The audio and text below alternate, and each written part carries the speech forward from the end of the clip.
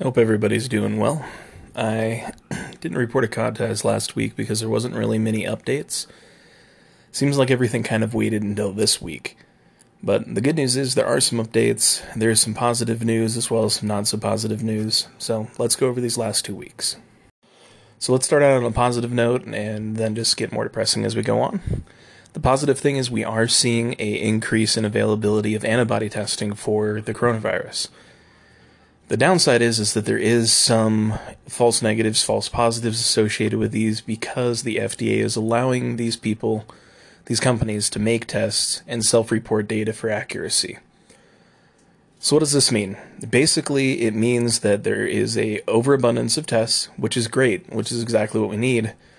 The downside is that the large majority of these tests that are antibody-based are not going to be as accurate.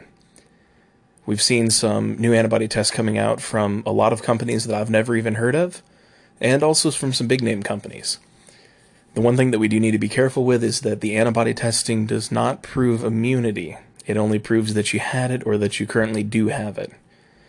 So I want to talk a little bit about two different terms that you're going to see a lot with these antibody tests. There is sensitivity and there is specificity. These actually break down not only the accuracy of the test in general, but the accuracy of the test when you think about a false positive or false negative. So when we think about sensitivity versus specificity, sensitivity is the measure of the false negative rate, while specificity is the false positive rate. This does come into effect a lot because if we are going to be using antibody tests to prove immunity, or even to track the possibility of immunity, we need to have a test that has a high specificity and as well as a high sensitivity. It's pretty much mutually exclusive because you're getting false negatives or false positives one way or the other. Is it better to have a false negative over false positive? Well, it depends on what you're looking at. The answer is generally across the board going to be no. So what have we learned so far from these antibody tests? In New York, they found that there is a lot more people that have been affected by the coronavirus than we originally thought. This will be helpful for us to see the exact areas that it spread to, as well as determining who didn't get as sick, because that may be helpful in the future. Now, what this doesn't really tell us is a time frame. The testing that we're using now just gives us, partial time frame, but the main one that we're using now is the IgG, which is basically saying that you built up antibodies to an infection, your body's done with it, but you still have the antibodies present. The IgM is the current infection and towards the end stage of the infection. Now, these antibody tests are not a replacement for the nasal swab that we've been doing, because these don't show up in your body until later in the infection state.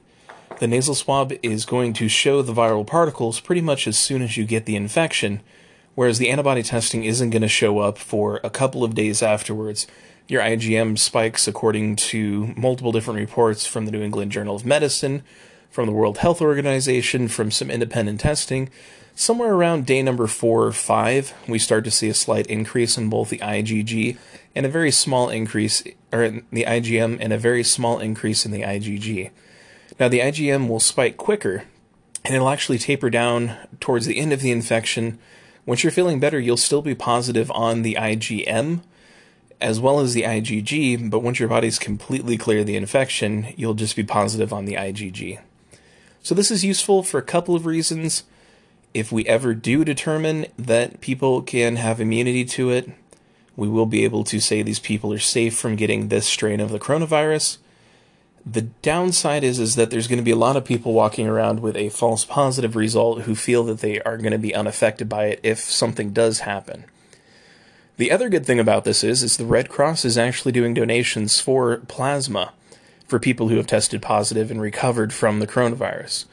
They're actually using the antibodies that the person has created from getting over it on their own to help people that currently have the coronavirus and are hospitalized for it.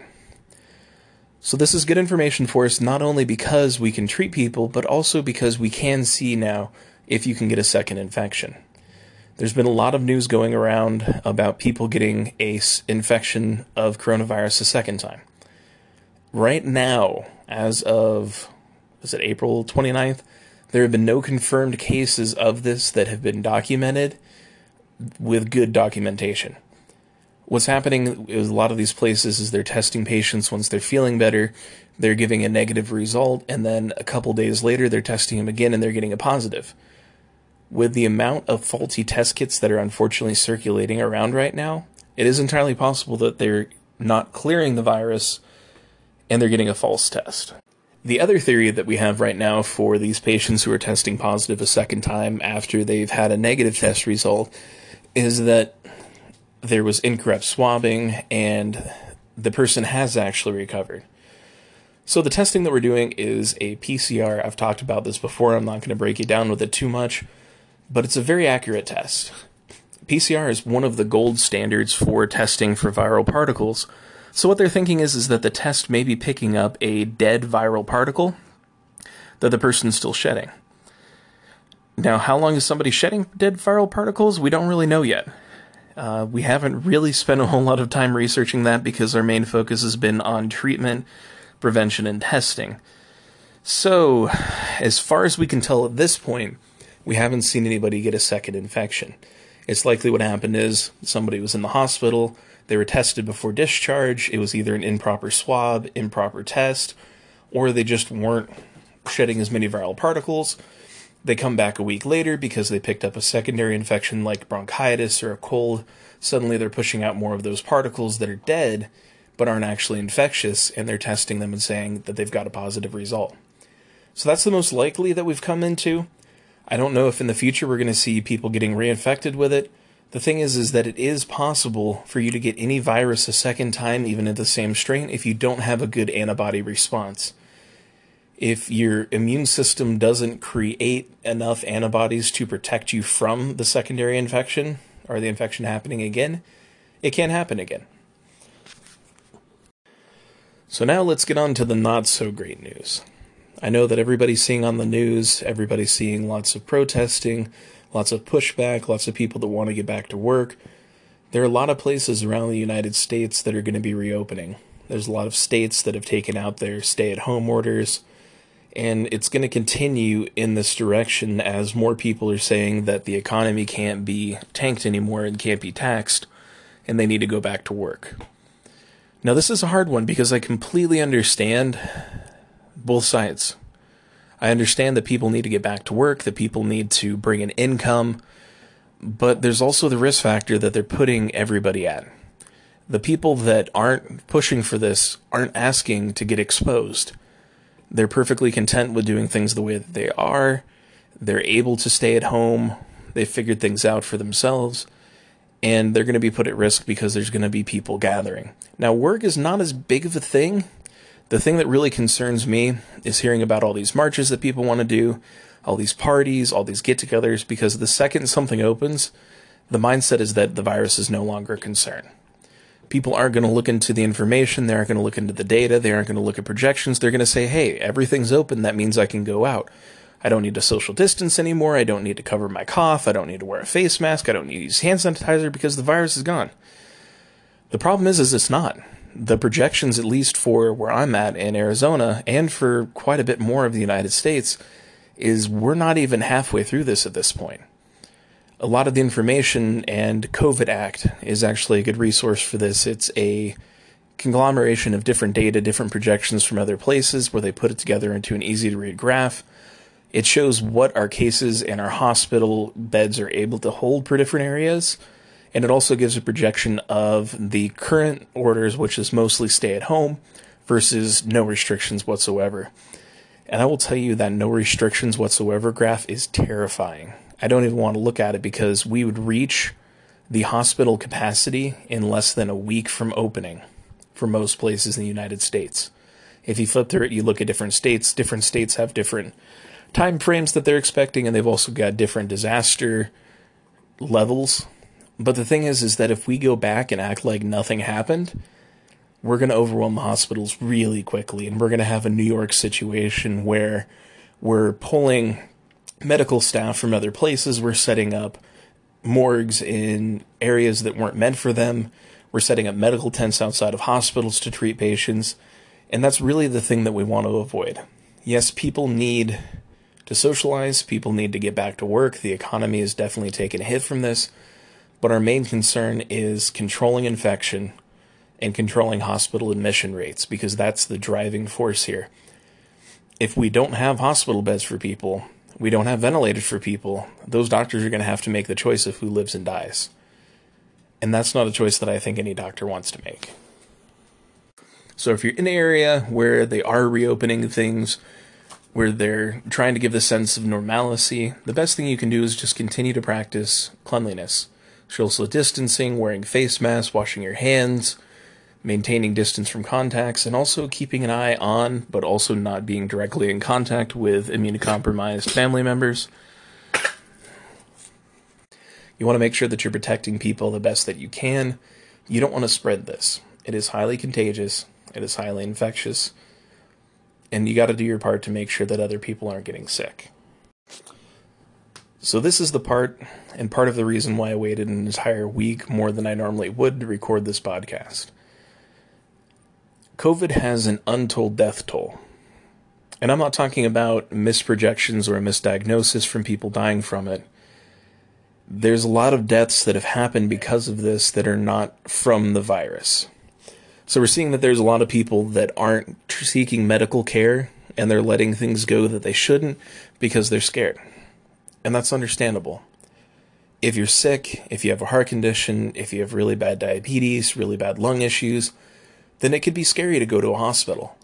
The thing is all of the hospitals, at least in the area that I'm in, I can't speak for every hospital, but most hospitals actually have a separate ward for coronavirus patients. They're screening every person as they come to the hospital.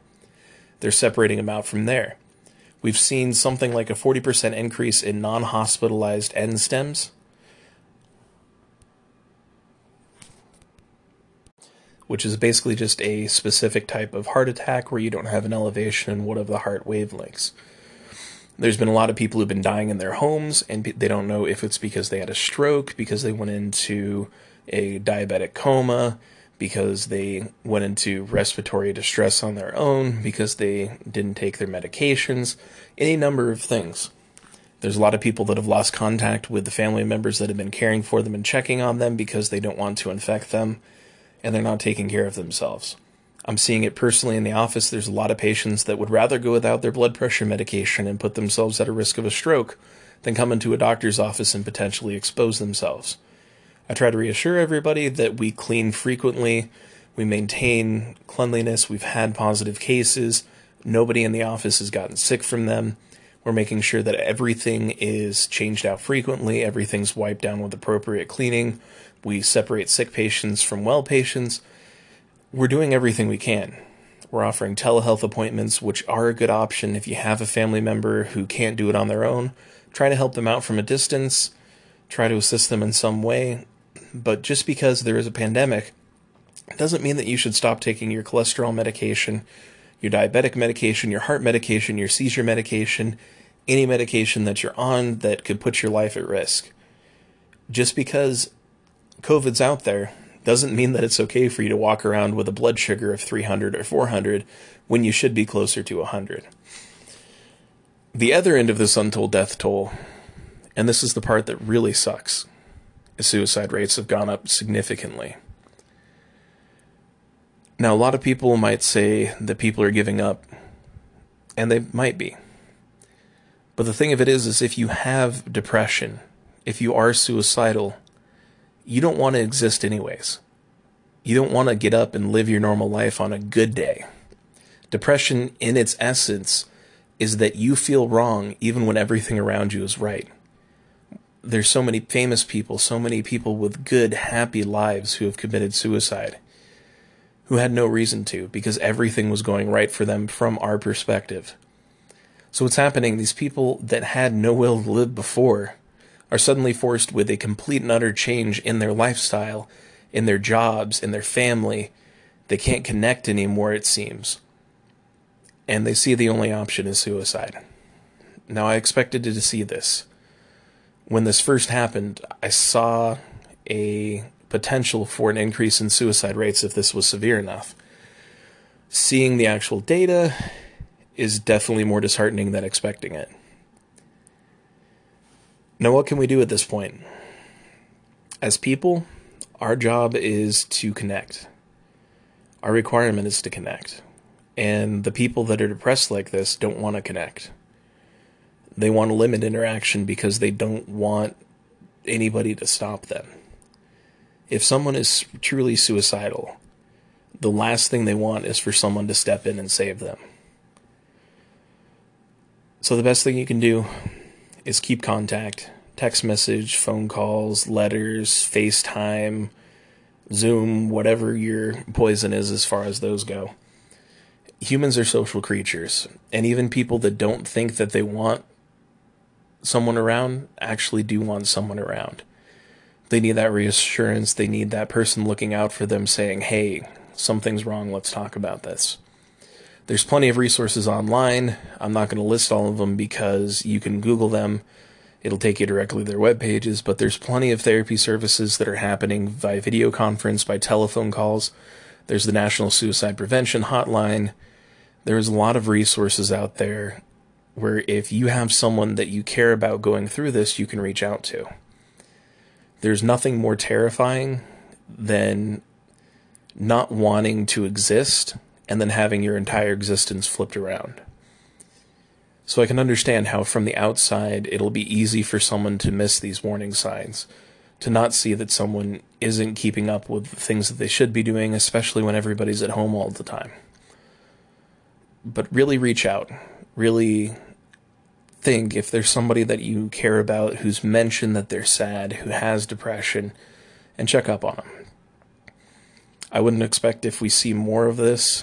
As the economy dwindles, money is a big factor for suicide.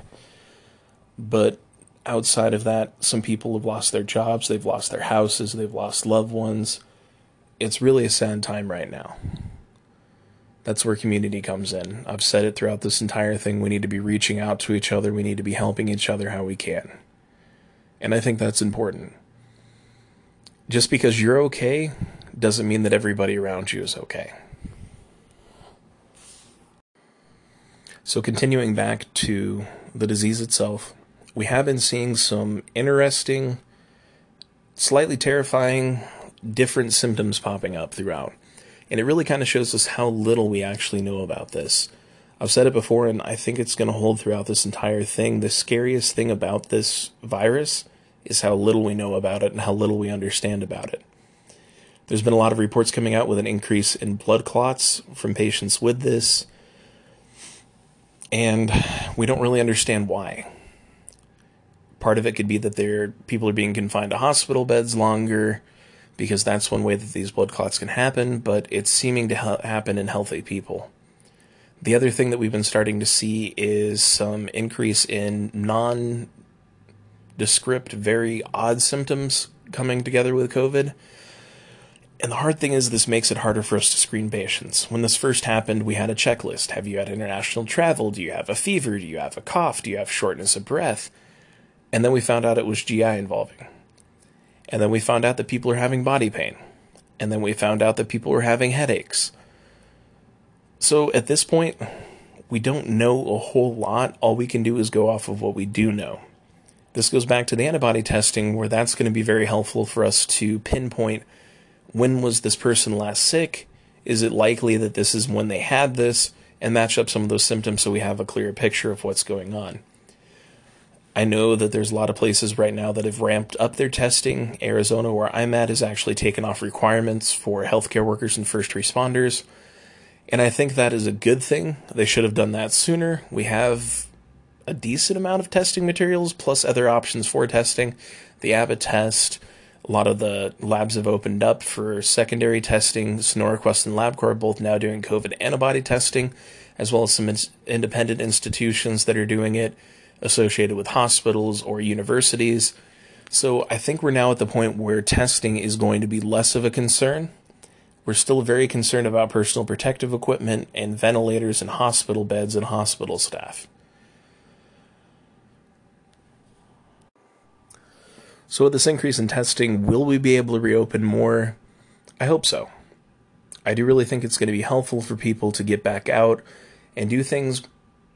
But on the tail end of that, as soon as things do open up, that is not an invitation to go to parties, to go visit sick family members, to go internationally traveling, to go traveling across state lines, to go back to beaches, national parks, state parks, city parks. You still want to minimize contact with people. We have testing, but we don't have enough to test everybody. And the hard thing is, okay, well, maybe we do with the antibody testing, but not with the nasal swabs, not with lab capacity. We can't test everybody on the same day. If it's staggered out, then yes, we can, but we also can't support that many people that are currently sick with it, especially when we're already seeing that people aren't taking care of themselves, aren't taking their medications. We're going to overload the hospital system very quickly. So what happens when we overload the hospital system? Well, there's a couple options. If we have the ability to, we'll be setting up field hospitals like they were in New York. We're going to be converting places that weren't originally meant to be hospitals into hospital facilities in order to treat COVID patients while maintaining the ICU for severely sick patients, COVID or non-COVID related. When it comes to ventilators, there have been some places that have turned in some of their excessively bought ventilators because they didn't need as many of them. If things reopen, they might end up needing all those that they bought. So the important thing is, and the biggest takeaway from this week, is even when everything opens up, the virus is still out there, and you need to act like it's still out there. I know that I mentioned this in the last podcast, but I do want to continue to remind everybody to check your news sources. As we're getting further into this, there's a lot of conflicting information out there, and a lot of it is not well documented. If you can't find the source of an article, it's best to assume that that information is inaccurate. If someone can't provide information as to why they're saying something, chances are that person's information is inaccurate. Verify everything that you hear that has a significant impact on your life. If it's something that doesn't matter to you, you don't need to verify it, but don't spread it. If it's something that is very important to you, definitely verify it.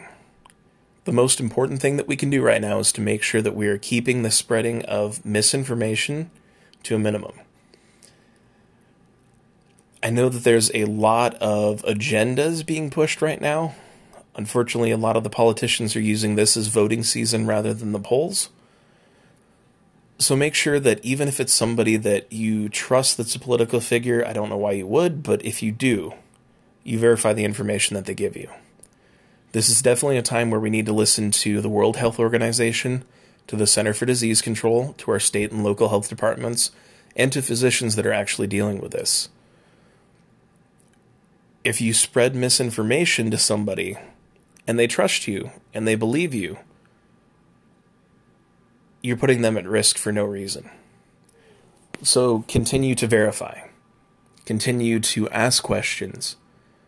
There's a lot of questions we don't have answers to, but that doesn't mean that you can't ask them. Personally, if you have any questions for me, you can definitely send them over to the Twitter page that I infrequently check. It's @laymanmedicine, and I'll do my best to answer it, either in a podcast or a direct response, probably in a direct response, then later in a podcast. If it's something that I don't know, I'll see if I can find out. I definitely want to help. I definitely think that it is our duty as medical professionals to educate, to teach, to break down misinformation, and to help out. I know that there is a lot of misinformation that is being purposely pushed, and this is one time where I will tend to veer into the political spectrum for a moment. I know that everybody's seen these news stories about protesters saying that we need to reopen things, saying that they want a haircut, that they want to go to their prom, that they want to get their hair dyed, that their nails need to be done. Some of them are paid. And I want you to understand that, not from a standpoint of who's paying them, because it doesn't matter. But there are certain people who have influence and who have money who are going to incite propaganda to undermine the best interests of the nation, of the world. And honestly, it's saddening.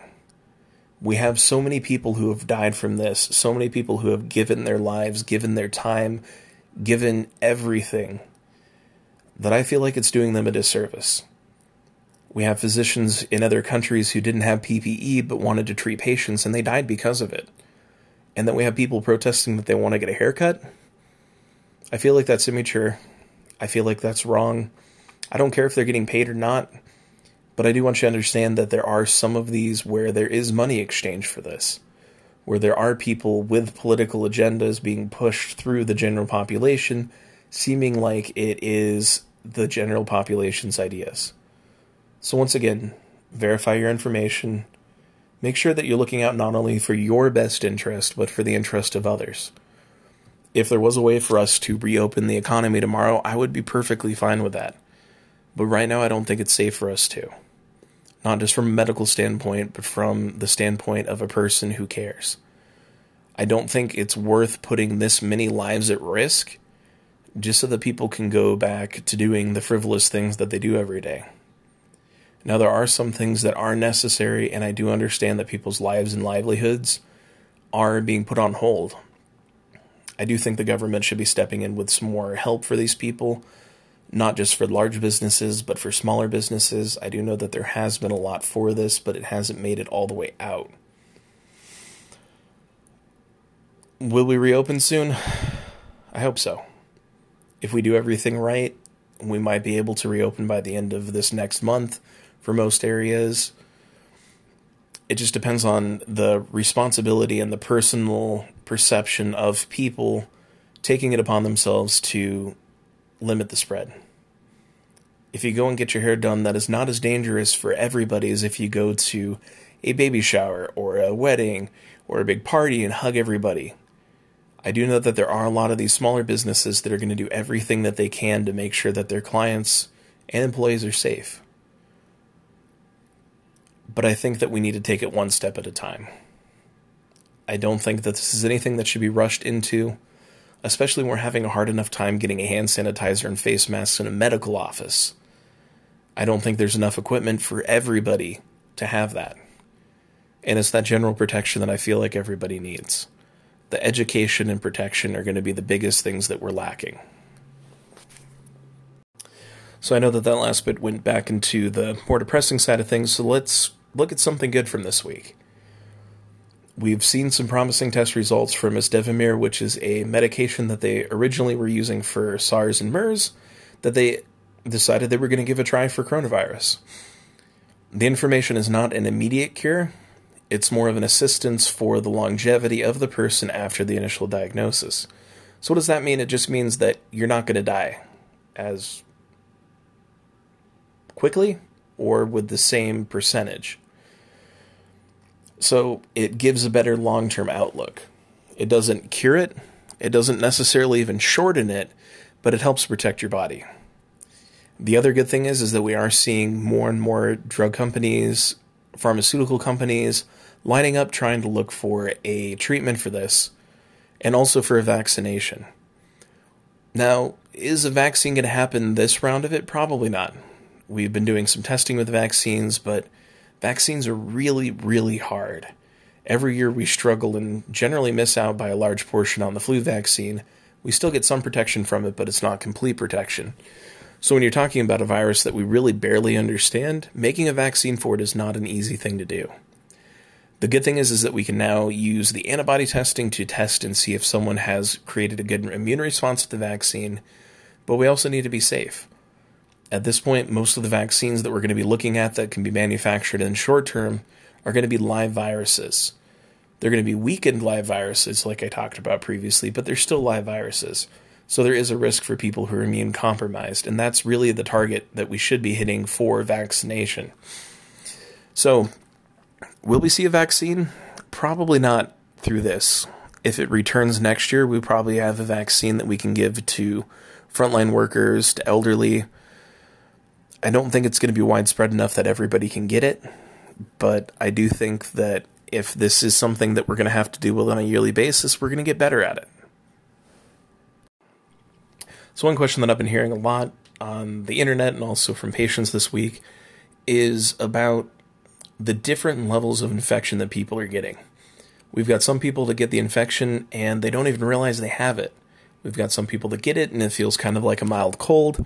Other people get it and it's just like the flu, and then other people get it and they end up in the hospital. So part of this, at least from the information we have now, is based on immune response to the virus. We're seeing a large number of people that really shouldn't get as sick as they should, getting severely sick from this. And one of the theories that have been going around for the last maybe 2-3 weeks is that this could be similar to the H1N1 swine flu, where people who are younger and healthier were having something called a cytokine storm. Now, what a cytokine storm is, it's a overreaction from your immune system. It creates a whole bunch of inflammatory cytokines that attack your healthy tissue. So we're seeing multi-system organ failure, we're seeing the lungs being affected more than they should be, we're seeing kidneys shutting down, things like that. And that's probably from a faulty immune response. We don't normally see this with a lot of viruses, but like I said, with the H1N1, this was an actual documented, very large portion of the people that were younger that died from this had cytokine storms. And it was just an overreaction of their immune system, attacking healthy cells. So there are a couple treatments coming out that are going to be a little bit riskier. What doctors are trying to do is they're trying to lower the immune response while still keeping the immune system up enough that the person can survive without a secondary infection. Because whenever you're in as severe as respiratory failure or you're really, really sick, there's a lot of other infections that tend to latch themselves on. Kind of like with the flu, we see a lot of secondary bronchitis, pneumonia, all sorts of nasty things hitting people with the flu. So that's something that is in the works currently with a couple different experimental treatments. The biggest thing is just that we're continuing to do palliative care and support for patients when they're sick, make sure that we're treating the symptoms, that we've got the proper warnings in place where if they do need to go to the hospital, that they'll be at the hospital. So at this point, we don't necessarily have enough information to determine why some people don't get sick and why some people do get sick. That's something that there is a lot of research going into, because if we can find out why some people are just carriers for it and asymptomatic, that could be helpful in the treatment of it. If it's something in their genetic makeup, if it's ancestry-based, if it's environmental, that's part of why we want to do the antibody testing so much, so that we can see this person was never sick. Why are they different than the person that died from this? So now comes the point in this podcast where I'd like to do a too long didn't listen, where basically if you didn't feel like listening to the entire thing, you can get all the information condensed down. This also kind of helps as a review. So we're seeing an expansion in antibody testing. LabCorp, Sonora Quest, lots of private laboratories are actually doing antibody testing. We're seeing a lot of Walgreens locations opening up for drive-through swabbing. Banner Hospital in Arizona has opened up for a lot of drive-through testing as well. We're seeing an increase in capability and also supplies for testing, both antibody and by the nasal swab. The antibody testing is more useful for checking to see who had an infection, while the nasal swab checks for a current infection. We've been seeing that there hasn't been any good data to back up a reinfection, and that most of the people who have been diagnosed after they've been cleared have been from either faulty testing or from the virus hanging on for longer than we thought, and the test just being so accurate that it picks up the DNA from the virus, or RNA from the virus, after it is already cleared.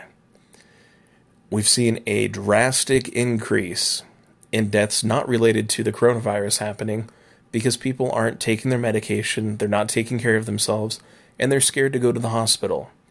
I want to reassure everybody that most hospitals in the United States, I can't speak for the entire world because I don't know the entire world, but in the United States are actually separating their sick patients from their COVID patients in order to make it safer for people if they have a stroke, a heart attack, a broken bone, a fall, a bad infection, something like that.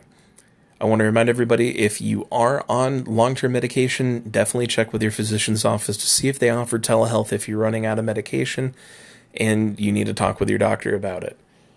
I also talked about the fact that if we do reopen the economy and reopen everything, we need to be slow, we need to be meticulous, we need to think about it. And as people, we need to take responsibility for our own sanitation and our own quarantine, if necessary, to maintain social distancing, to maintain cleaning, to maintain covering coughs, to make sure that we're not spreading things, to maintain our distance from large group settings, and also to be conscious of who around us is more susceptible to infection.